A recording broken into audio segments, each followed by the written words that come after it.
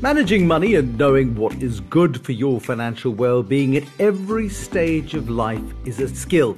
It's a skill that every person needs. Managing money well means having an adequate level of protection, more savings than debt, and knowing how the choices we make can either make us or break us. Of course, we're all human. So in Your Money Matters, a podcast brought to you by Discovery, I unpack practical aspects on banking, life insurance, investments, and more in discussions with experts. Join me for these interesting conversations and hear how small things we do can take us to greater levels of financial security and more of life's rewards. This episode is all about business assurance. What does it mean? What does it involve? And who should actually consider having it? Today, I'm joined by Harry Joffe, the head of legal services at Discovery, and Daniel Stoch, who is senior risk specialist at Discovery. Big question today, business assurance. What should business owners consider for their organizations when it comes to business assurance? This isn't, I don't think, Daniel Stoch, business insurance, which covers things like business interruption, which of course has been a little bit controversial in 2020. This is about key people within the organization, I assume. Correct, Bruce. So take me through it. What are the big issues to consider? So I think COVID-19 has really brought new perspectives to all of this, in that I think from a macro level, businesses are seeing themselves impacted like never before. But it's also brought to our attention impacts at a micro level, so risks that business owners would face on a day-to-day basis. And the problem with running a business if anything happens to one of the owners of the business or one of the key individuals within the business. Harry Joffe, from a legal perspective, of course, there are massive responsibilities on directors to ensure, one, that the business is run responsibly on a day-to-day basis. And surely a key part of that responsibility as a director is to ensure that there is coverage should one of the directors, the founders, disappear off the face of the earth or get sick or go mad, whatever the case might be. What's interesting about business assurance is, of course, there's different categories. So we have business assurance where we cover debt. So, for example, if the business borrows money from the bank and incurs debt, and one of the directors or more than one have to sign a suretyship. So we've got what we call contingent liability business assurance, which covers the debt, which I think is a very important responsibility, as you say, of directors, because without that, a director dies, the bank calls in the loan, the business goes bankrupt very quickly. Then the second kind of business assurance is what we call key man insurance, where the director is insured because they are the key individual. So they're the ones with all the contacts, they're the ones with all the skill. And that key person policy ensures that if that director dies or is disabled, then the company can go into the market and procure a replacement. And then the third kind is what we call buy and sell insurance, which is if one of the directors dies or one of the shareholders dies, the remaining shareholders don't want to be in business with their family. They want to be in business only with themselves.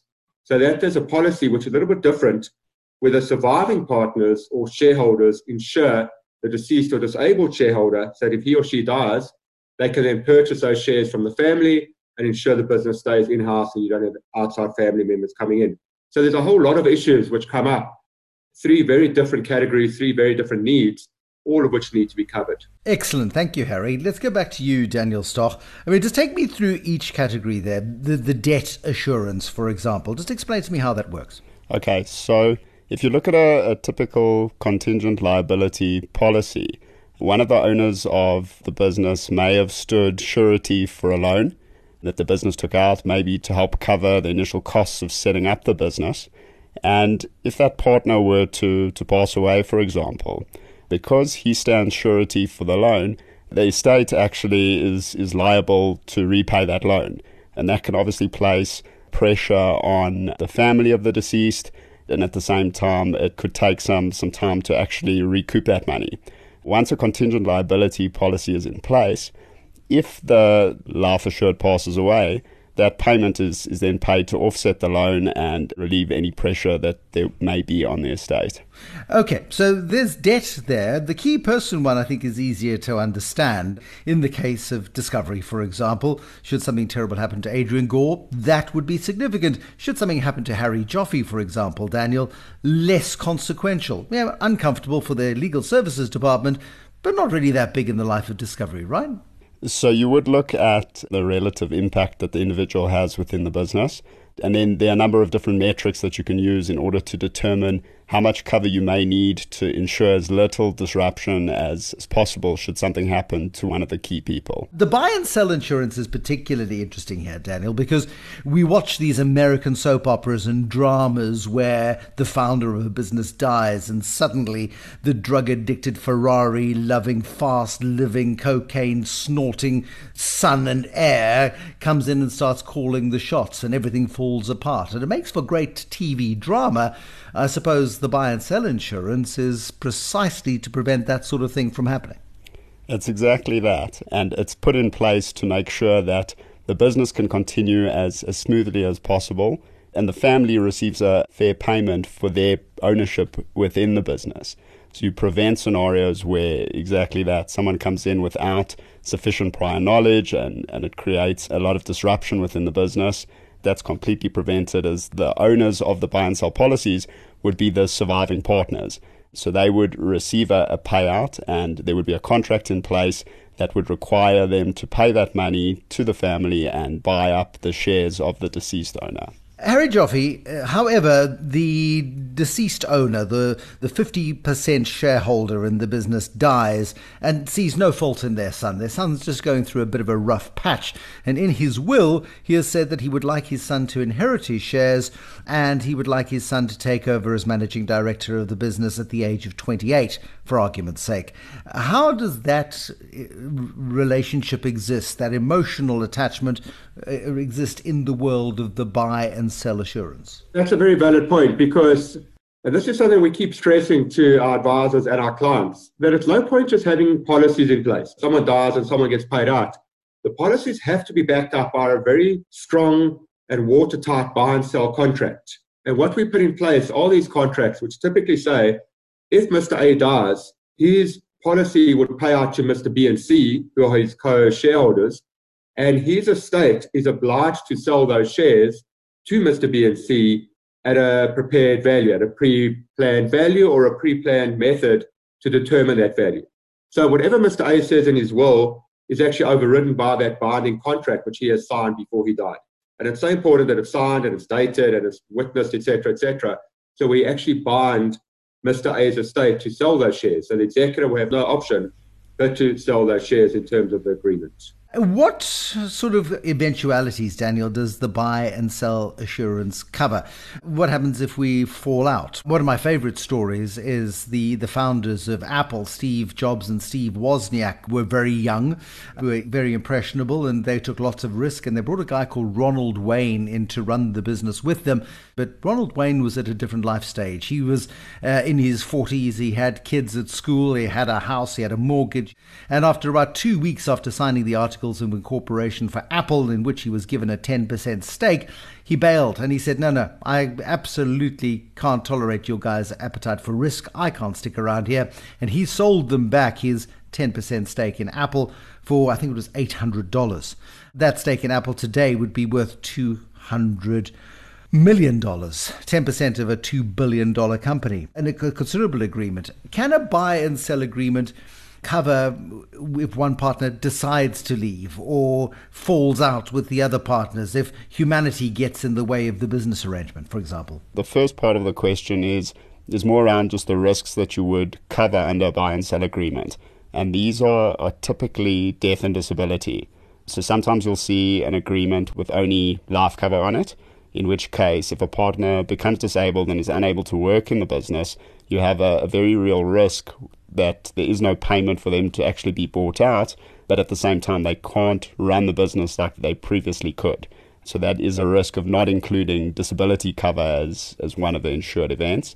But Harry, maybe you can touch on the contractual element of partners leaving the business. Sure, Dan. I think, Bruce, to stress, our buy and sell structures are only operational, only kick in when there's an insured event. So that would be a death or a disability generally. So if a partner leaves or resigns or has a fallout or goes mad, that is something which is covered in their shareholders agreement typically. So every company, as you know, would have an MRI and a shareholders agreement.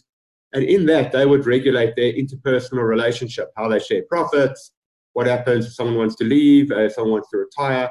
all those issues are covered in our shareholders, not in our buy and sell, because as Dan said, they are not being covered by life insurance. So we don't really get involved in that. Okay, and that's a critical thing to understand, that you can't insure against whether or not you have a fallout into the future. And sadly, so many partnerships do end in tears. And give me some reasons here, Daniel, why business owners should really consider taking out whole life or term insurance cover when it comes to going into this sort of business arrangement. There are a few reasons, and it also just depends on the need for business assurance. So is it a buy and sell agreement? Is it key man cover, contingent liability? But generally, the sort of theme is to ensure as little disruption in the business itself as possible, and to easily enable partners to buy out deceased owners or disabled owners. So those are kind of the high-level reasons. If you think about just a key man policy, and you consider the situation where one of your key individuals is just unable to work for whatever reason, you need time in order to upskill another individual. You need resources in order to find someone else to fill that role. You may need to compensate existing staff additionally if they have to take on some of the extra roles and responsibilities of the key individual that is no longer able to work. And those are typically your main reasons for needing business assurance. And the difference then between the concept of term and whole of life in a new entity. I mean, startups are interesting things because most of them will fail, as we know, but some will succeed. Some will stay under the care and ownership of the founders forever, and some will be sold 4 or 5 years in. But what is the difference then between term and whole of life? So term assurance is typically insurance that expires at a specific date. So across the market, you'll find different types of term cover, sometimes for terms as little as 5 years, and oftentimes extending to a longer period of time, sometimes until the partners reach age 65. Whereas whole of life cover typically covers a client for whole of life for things like life cover, disability benefits, all typically tend to be term benefits up until the age of 65. So that's the usual structure that you'll see between the two types of cover. And generally that's dictated by the need for the assurance. So if a business takes out a loan, for example, that has a certain 10-year term, the business may opt to go for a 10-year term assurance policy, after which the policy would expire and the business would no longer be covered. Now, if the business believes that they may need to take out a loan in future, they may opt to go for a whole of life policy, given that the future term is a little bit uncertain. So typically term cover makes the most sense when you are very certain that that's the term that you'll need the cover for. But as we all know, it is very difficult to know what the future may hold for a business. Harry, talk to me about the risks of not taking out this kind of assurance, because often in many startups, we were school friends, we were university friends, we fought in the trenches together. Whatever it might be that brought us together is not necessarily what keeps us together in the world of business. Things go wrong, debts, whether the key person dies, whether or not we then need to buy them out or sell a stake in the business in the event of another family member wanting to become involved. What are the risks to the business of not taking out this assurance? I agree, Bruce. It's a very tricky issue because, as I say, you normally need 3 different kinds of assurance. You need to cover a key man policy, which would be owned by the company to protect itself if an individual dies. You would need a contingent liability policy to cover debt, which really covers the director stood surety. And then you need your buy and sell policy to cover each individual shareholder. And normally, as you say, the company say, well, we can't afford all 3, which is the most important?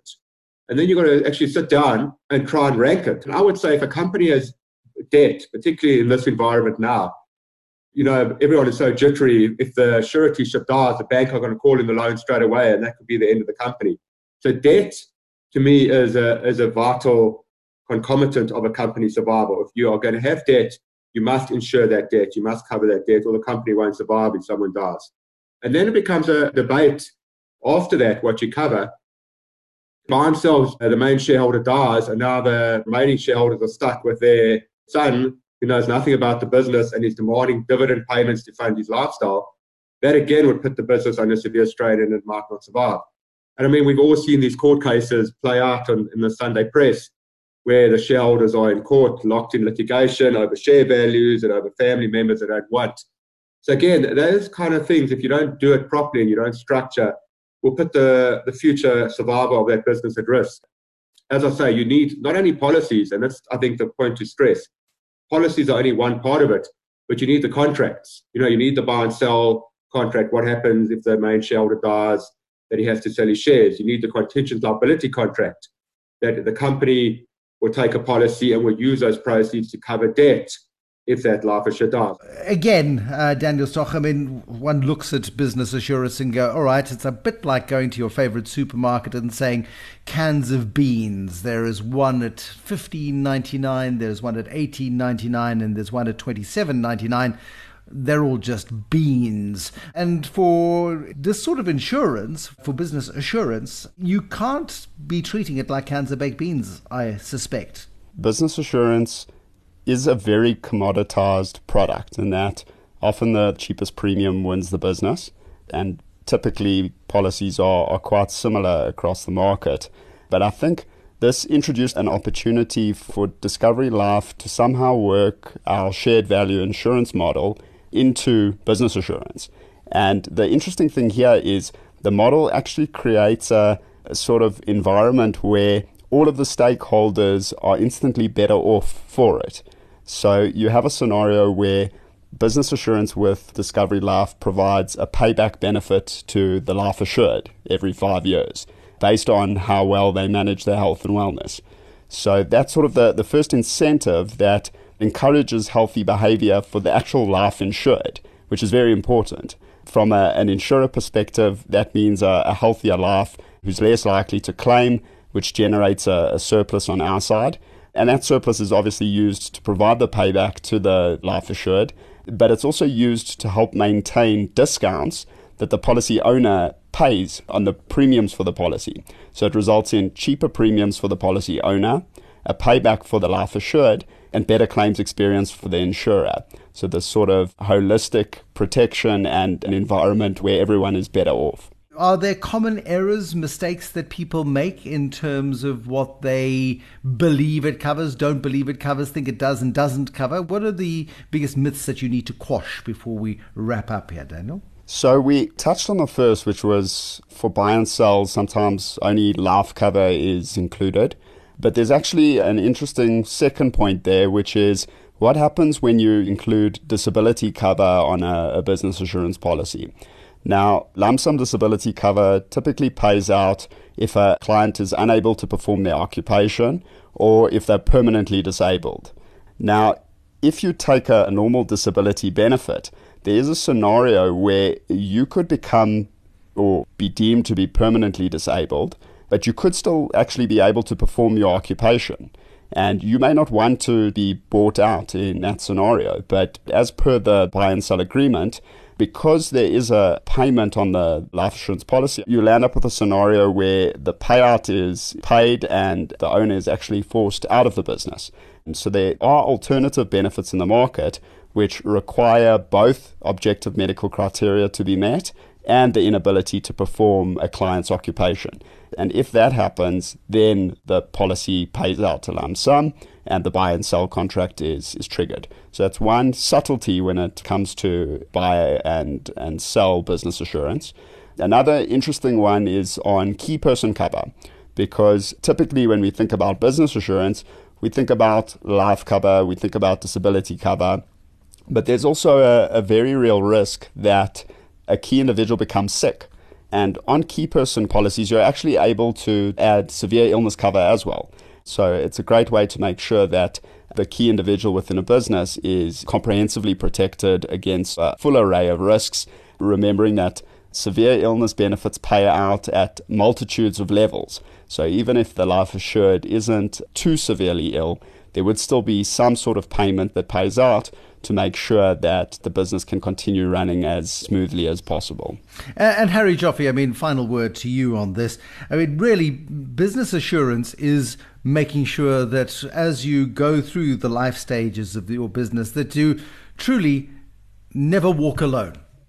I think the key issue here as well, I mean, you're asking Dan to talk about some common problems. And I can tell you, Bruce, the most common question I get asked, partner A insures partner B. Partner A and partner B have a fallout, they go their separate ways, But now partner A still has this life policy floating around in partner B. Partner B says to partner A, can I have my policy back? Partner A says, get lost. I'm going to wait for you to die and I'm going to cash in. Now, I mean, it sounds morbid and it sounds incredible, but it happens all the time. And then I say to the partners, because they always phone me, there's a problem in our common law. And our common law says you have to have an insurable interest in that person's life, but only when you take out the policy. Now, here, of course, partner A did have an interest in partner B's life and they took the policy out. They don't have it anymore, but that doesn't matter. So in terms of our common law, partner A can carry on with the policy, wait for partner B to die, and then just cash in. On one particular case, a client phoned me and he said to me, his partner B still owns this policy on his life. And his partner B said to him, I'm not going to wait for you to die a natural death. I need my money now. I'm going to push things along. And when he told me that, I said to him, don't worry. And he said to me, no, I had a break-in at my house last week, and the people that broke in came, took all my guns, all my defensive weapons, and they said, we're coming back for you next time to finish the job. So this wasn't just a joke. And I think that's a real problem, Bruce, that you've got to understand that if you're insuring each other in your contract, I mean, I'm a legal person, I'm obsessed with contracts. We've got a whole paragraph in our contracts. What happens when the business breaks up to these policies floating around? That we oblige the owners to cede the policies back, or we give the life assured the right to demand cession back of the policies on their lives. And it's just so important to think about when things go wrong, because it happens in a buy and sell, and it happens in a key man. Company insures an individual leaves. Now the company says, we'll carry on with the policy, wait for you to die, and we'll cash in. It's exactly the same problem. You need to have contracts, you need to have these clauses that oblige the policies to follow the life assured, because without those clauses, not only do you have endless trouble, but you have an incentive for let us say, a person who's not so scrupulous to try and speed along that death to cash in. And it's a very big problem. Exactly. Thank you very much, Harry Joffe, the Head of Legal Services at Discovery. Daniel Stock, thank you to you as well, Senior Risk Specialist at Discovery. To better understand how comprehensive life insurance cover can not only protect you and your family, but also adapt to suit your ever-changing needs, head over to the Covering What You Care About section on the Discovery Magazine Smart Money Hub at discovery.co.za. Here, you will find a wealth of resources to strengthen your financial footing in the most protective of ways. You can visit discovery.co.za for more details on this particular offering and other related life cover benefits, or chat directly to a Discovery certified financial advisor.